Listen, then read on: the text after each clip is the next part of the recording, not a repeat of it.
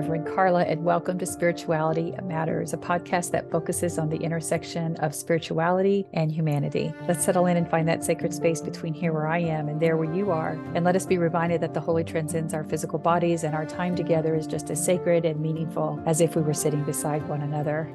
Okay, let's get started. I'm still in my hotel room, still recording from this amazing place. So I am in Arizona, and I had the privilege just now of watching a storm come across over the mountain and down into where we are. And now there's just this like fantastic blizzard going on, and it's obviously affecting my lighting here, but it's worth it. So I hope you can still see me if you're viewing this on Spirituality Matters with Rev Carla on our YouTube channel. Okay, today's podcast is entitled Reclaiming Your Spirituality. Chances are you didn't even know you had lost it.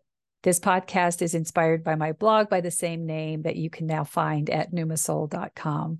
Now, oftentimes when someone tells me that they are considering leaving church or they have just left church, they are feeling confused and they don't know what happens next. And I'll say to them, trust the journey.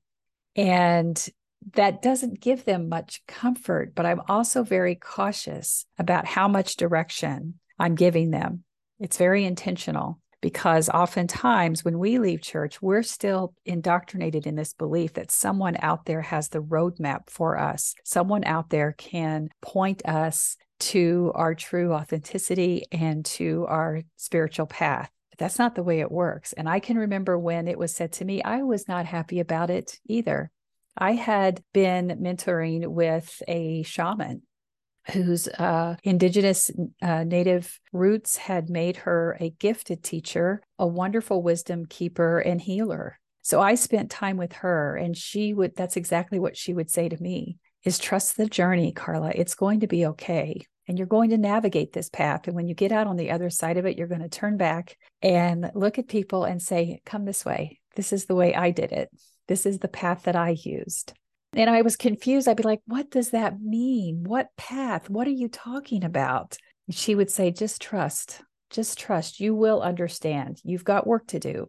And she would say to me, this bitterness that I was holding would not be with me always. At that time, it felt like a warm, comfy blanket. I didn't know I wanted to lose it. I felt like I had finally had the right to hold on to my anger. I finally had the right to express it, because so many years I was denied those emotions, because if it did not serve the church, it did not serve the authorities, the leaders of the church, then it wasn't valid. But she was right. Those things left. Now I'll have people come to me now and say, like, if I share a story and I'll just tell what happened and how I navigated through it, somebody will go, my, aren't you bitter? Oh, honey, you don't know what bitter looks like. This is empowerment. This is living a spiritually empowered life. If I can tell my story, and sure, if just because there's emotion around it doesn't mean that it still has control over me. I'm beyond that. But once you can reclaim your story and tell it in a way that's empowering you and can inspire others, then you know you've moved beyond bitterness.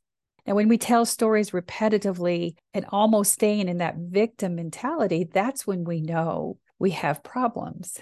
And hopefully people in your inner circle can offer you a mirror and help you see beyond that.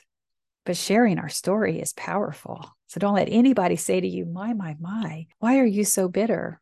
When we know that that's not the case. So I have written quite a bit about the spiritual but not religious journey. What is the spiritual wilderness? What does it mean to trust the journey? But the reason I'm holding on to this today about reclaiming your spirituality and trusting your journey is because of the fact that the definition for this and the timeline for this will be different for every person. Just like your spirituality is unique to you, just as your fingerprints are, your journey through your healing, your journey to reclaim your spirituality is going to look a little different than mine. And that is okay, because it might take you a longer time to release yourself from some of those indoctrinated beliefs and move towards this vast expansiveness that's available to you when you step into the spiritual wilderness and accept that the curiosity and wonder and letting go of having to have your spirituality be entrenched in this rigid dogma, when you can find that, that is when you start reclaiming your spirituality. Now, people will hear that and say, you're judging me and my choice to be churched. You're judging me and my choice to have my spirituality connected to a spiritual community. And they will make kind of trite comments. They'll say things like, thanks, but God has my spirituality. I'm good. I don't know what you're talking about. We're fine over here. I love my spiritual community. Good. Okay. That's okay. It just means that this message isn't for you. It's the same person who still doesn't understand that what they're saying is exactly why people are leaving, because they have zero compassion for the struggles of someone who now is faced with a faith crisis. But the only tools that people inside their religion have are to continue to use manipulation, fear-based tactics to get them to stay instead of holding the space to say, how can I support you in what's happening now?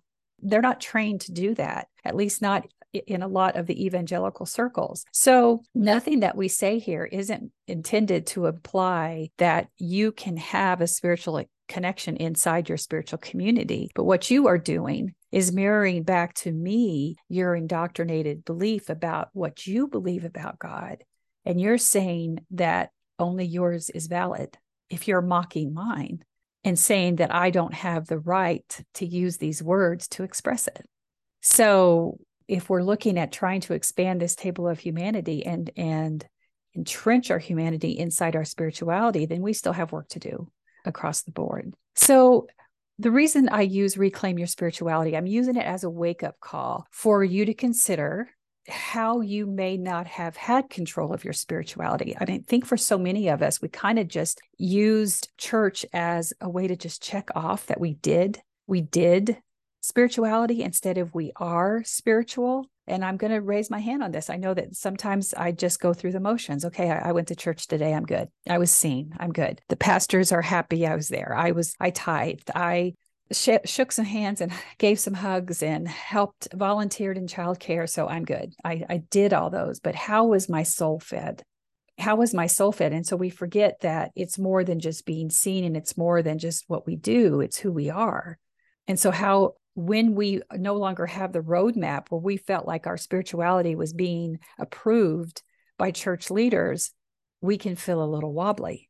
So it's up to us to decide. It's an active call to say, I want to reclaim my spirituality and be responsible for it. And what does that look like for me? I came from a tradition where it was common for, if you had any kind of life situation, if you had any kind of troubling crisis or anything like that, the number one thing that those closest to me in my spiritual community say, well, have you talked to the pastors about it? After you've prayed, of course, have you talked to the pastors about it? What has Pastor so-and-so said about this? Because you were trained to say, all right, now this roadmap that I'm on inside my spiritual community isn't working for this crisis. I don't know where to turn, but you're also indoctrinated to turn inward. And more than likely in that kind of high demand, high contact, high control system, you're going to be indoctrinated to turn to the pastors who are going to then offer you biblical counseling. Now, in and of itself, biblical counseling doesn't have to be high control and high demand, but in my experiences and in so many other people's experience, it is absolutely high control. So I have a problem. I'm facing a problem. You're literally going to the Bible where someone believes in the inerrant word. It's flawless. Everything happened just like it is written. It's God breathed. God just basically told the people what to write, and this is the way we're supposed to live today, and use that narrative to try to help you with problems thousands of years later after it was written. How in the world could those writers have ever imagined a life today? Nor do I think those writers ever thought that that's what they would be doing. I think they thought that they were beginning stories that we were going to continue to tell. They were trying to understand the divine connection and say, here's how we interpret it. And it's different than what the writers of what Christians call the Old Testament. It's different even there. It kept evolving. So now what's our story? It's different, but no, we take what's happening today, filter it through the biblical interpretation and come out and tell you, well, submit to church authority, submit to your husband, pray about it. You're lacking faith. The reason you're not getting answers is because God is testing you, and basically leave feeling more depressed and burdened than before you left. Now, that's a lot of people's experience. Someone's going to write in right now and say, well, that wasn't my experience. I had a good experience. Good for you. Your singular experience inside a pastoral counselor who used biblical counseling was good for you. But those, again, are the people who are denying the data that says that if this trend continues, and it's an 80-year trend, so there's no denying that it's going to continue, that we will not only be an unchurched nation, that the spiritual but not religious people will be the majority of the people in this country. I'm for it. So reclaiming your spirituality, trust your journey. Those statements belong in the category of a disruptive statement. A disruptive statement is one that is intended to jostle you. It's intended to agitate. It's intended to get your attention, to incite conversation and make you think differently about a problem or an issue. We have been using disruptive language forever, since we could speak, but the music industry has it best. Any song that you can get to the chorus and everybody's singing, because we understand that the hook of a song brings you into the melody, but also the story that's being told inside the song. Party like it's 1999. Stop in the name of love. Don't do me like that.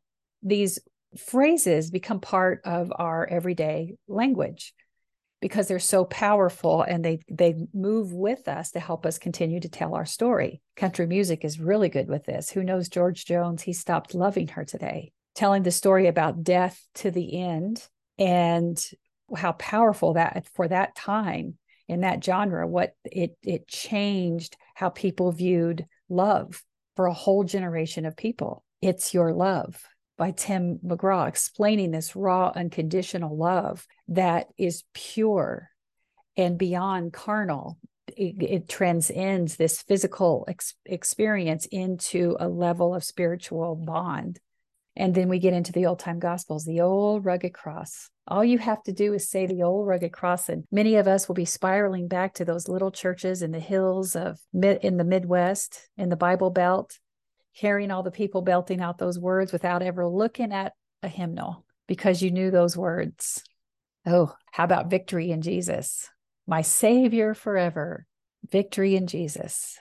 And you're probably thinking of your own right now, because these, again, are disruptive statements. They are meant to catch your attention and bind you to pay attention, and bind you to the cause, bind you to the issue, and say, pay attention in the most powerful, simplistic way that you can. Now, people will often be offended by them, like I said. So the person who, if I say in a video that I want to help you reclaim your spirituality, and they come back and say, really? I don't need you. I don't know you. I trust my pastor. Okay, that's fine. There's an offense there. The most common one for me, for years, I was vegan. And I stopped being vegan when the decision was made between me and my doctor, so don't come at me, to start eating salmon, because I do have dietary issues, lots of allergies, and also digestion issues related to Lyme disease. So I have all these things going on. Salmon is something that I decided to start eating. But when I would start to say I'm vegan because of whether someone was offering me something or someone was asking about my dietary restrictions, you don't know how many times people would come up and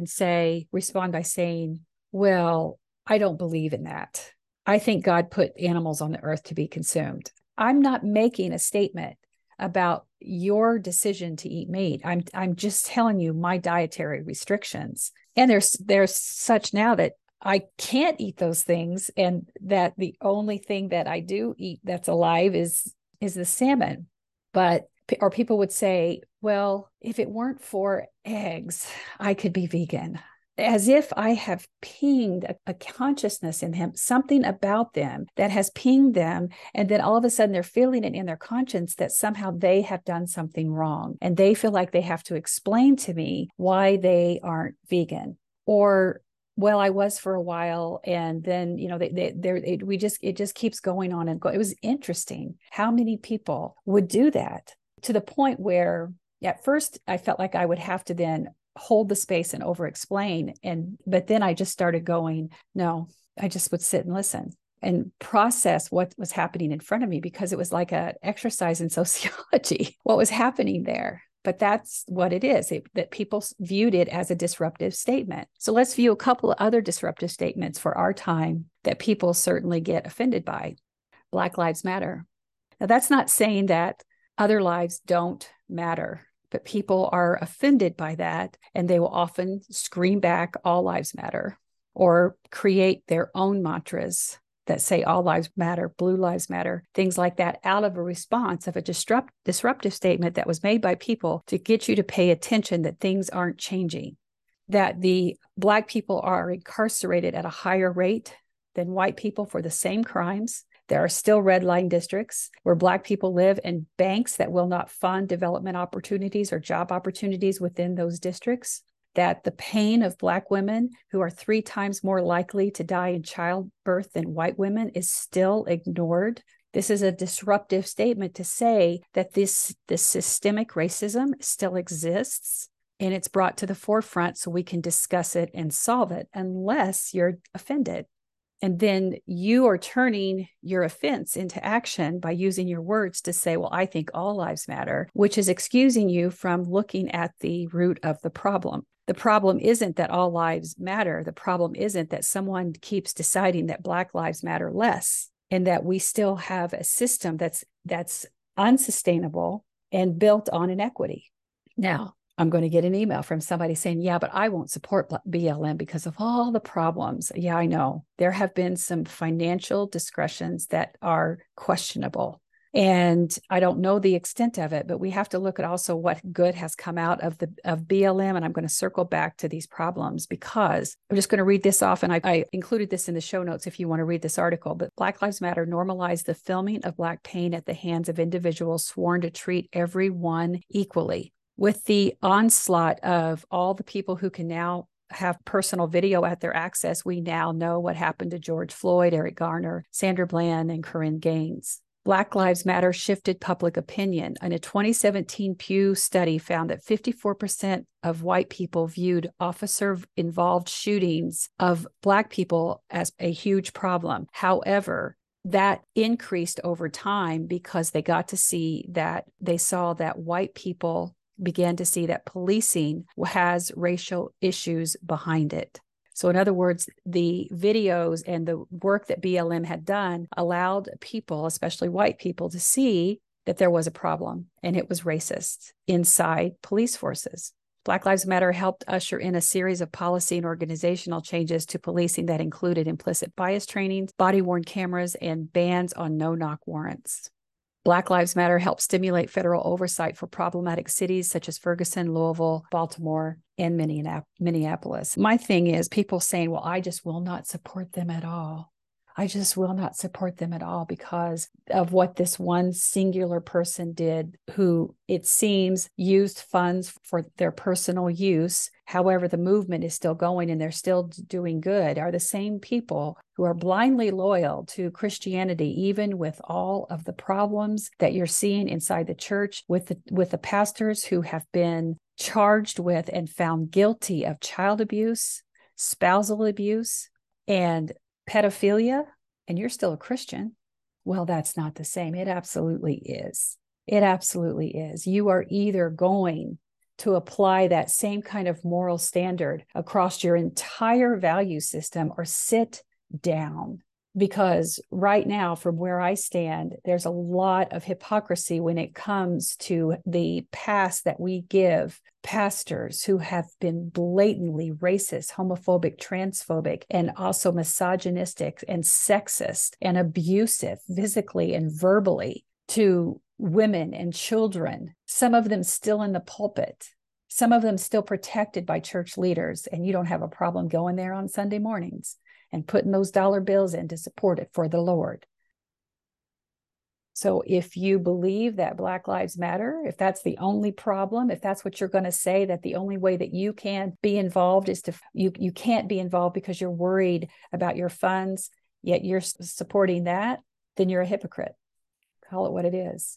The next statement, defund the police. This is a controversial statement that immediately puts people on the defensive because they assume that all police services should be defunded. That's not what they're saying. What they're saying here is that police department budgets increase every year to buy tactical weaponry, yet they do little to increase funding for staffing to understand mental health issues or to hire mental health professionals that are trained in de-escalation tactics or for funding services to deal with an emergency situation that stems from a mental health crisis, because a large number of police calls are related to people who are having a medical or mental health crisis or both. Right now, on top of the news is a situation in Texas where a police force was called to evict a patient from a hospital who was in the middle of having a stroke. The lack of dignity and respect and the mocking that they did for this poor woman. And I saw her on the ground, and hearing her cry, she reminded me of my aunt who died several years ago, who would have been in the same situation had we not had family members advocating for her. Now, this woman ended up dying in the back of a police squad because no one on that force was trained how to deal with a mental or a medical crisis. That's what defund the police is saying. Now, who gave us the most disruptive statement of all time was Jesus. The religious leaders were always trying to trap him and ask him questions. Say, teacher, tell us what it means. Tell us what the greatest commandment is of all time. And he said, love the Lord your God with all your might. And likewise, love your neighbor as yourself. That he knew what he was doing, because he was turning the situation around to say, look, everything that we're doing, whatever law that you want to nitpick and bring down to the tiniest little thing so that you can judge and persecute and malign people. If our highest beacon is to love God and then love our neighbor as ourselves, those are the laws that all the other laws hang on. As Jesus said, if we use that as our highest beacon, then it changes our perspective. So, of course, he turned the tables. This is the person who was the speaker of the Beatitudes, the turner of the tables in the temple. He's the one who sat with the least of these, and he was schooling these religious, saying that you are not separate from your neighbor. You are your neighbor. Your truest self, who you are, who you want to be, is reflected in the humanity of your fellow humans. And if you're treating them any other way, then that is breaking the greatest commandment. Ouch. How many of us can say that we are really looking at love your neighbor as disruptive? What if we use that as a spiritual practice? What if we took love your neighbor and use that as a spiritual practice to say, okay, how am I showing up in my world as I love other people as I do myself? How do I love myself? Do I even love myself? Or do I have such disdain for me, but that's how I reflect my value to other people? If I don't have value, then you can't have value. Maybe there's a lot of spiritual work that needs to happen here, and you're being invited into that conversation by something that clearly is in the Bible. Disruptive statements. Black Lives Matter, defund the police, love is love. How many conditions do you want to hear about that? Love is love. Well, between a man and a woman, it's love is love. No, it's a complete sentence. Love is love. Love your neighbor. Reclaim your spirituality. Trust the journey. These statements invite you to consider how you may have become asleep to someone else's pain, and how you can change it. If it doesn't matter who it offends, the person who's inviting you to consider that statement is the one you should zero in on. I am being invited to see a part of myself that I have either blocked off from someone else's pain, or I've been silenced. My silence has been complicit. And it is time for me to awaken and to elevate myself, to show up as a better version of myself, to elevate the human condition, leave this place a better place than I found it. How do I turn back to my world a better version of myself? Is to hear and hold space for another person's pain. And that is what disruptive statements do. I'm not saying your spirituality cannot thrive in church. Good for you if it did. But for many of us, it did not. It harmed us. We were suffering greatly. It was life-draining to us. But we often don't even recognize what parts of our spirituality needed mending once we leave church, until we start to think about, what is our spirituality going to look like? Who am I now if I'm not this churched, good Christian? What is it going to look like? And maybe if I just ask, I may not know where I'm going, but at least I'm not where I was. And I think I'll just trust the journey. It's an affirmation. Trust the journey. Reclaim your spirituality. It's enough. It doesn't have to have bullet points underneath it. It could be a place marker to remind you that you are beginning the journey through the spiritual wilderness. And this can help you heal from any religious trauma that you may have, any spiritual abuse that you may have, any spiritual gaslighting that you may have experienced. It's going to help you untangle from your indoctrinated beliefs that no longer serve your highest good. It's going to help you release those biases and prejudice that all of us are holding on to, especially we white people who were indoctrinated into a powerful patriarchal structure that protected the Christian male. It's in our family, it's in our religion, it's in our educational systems. And it's going to help us discover and learn contemplative spiritual practices that enrich our spirituality, that may look at like something that we've done in the past. And we'll be able to reach back there and integrate those things that still speak to our souls, because no one has the right to gatekeep those from you, beautiful soul.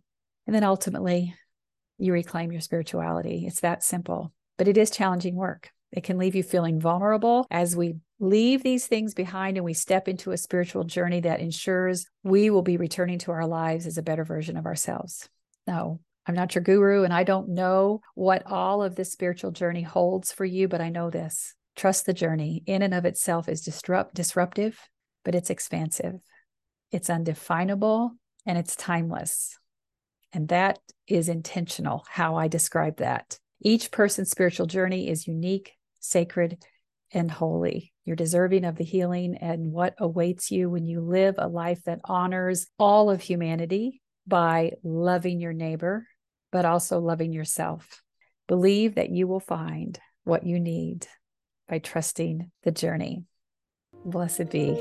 Thank you for listening, beloved. You can watch the uncut version of today's episode on my YouTube channel, Spirituality Matters with Rev Carla. Now check out my Patreon to access unique opportunities, including bonus content, live Q&A sessions, and support from a community of spiritual but not religious souls just like yourself. Coming soon, we'll be expanding and adding additional tiers to create a spiritual community like no other. You can always connect with me on Facebook, Instagram, and TikTok, and on our websites, revcarla.com and numasoul.com. Okay, beautiful souls, I'm honored to be in this space with you. I pray that you receive something. I know I did, because the teacher teaches what she needs to hear. And now, beloveds, go in peace and be at peace. Go in love.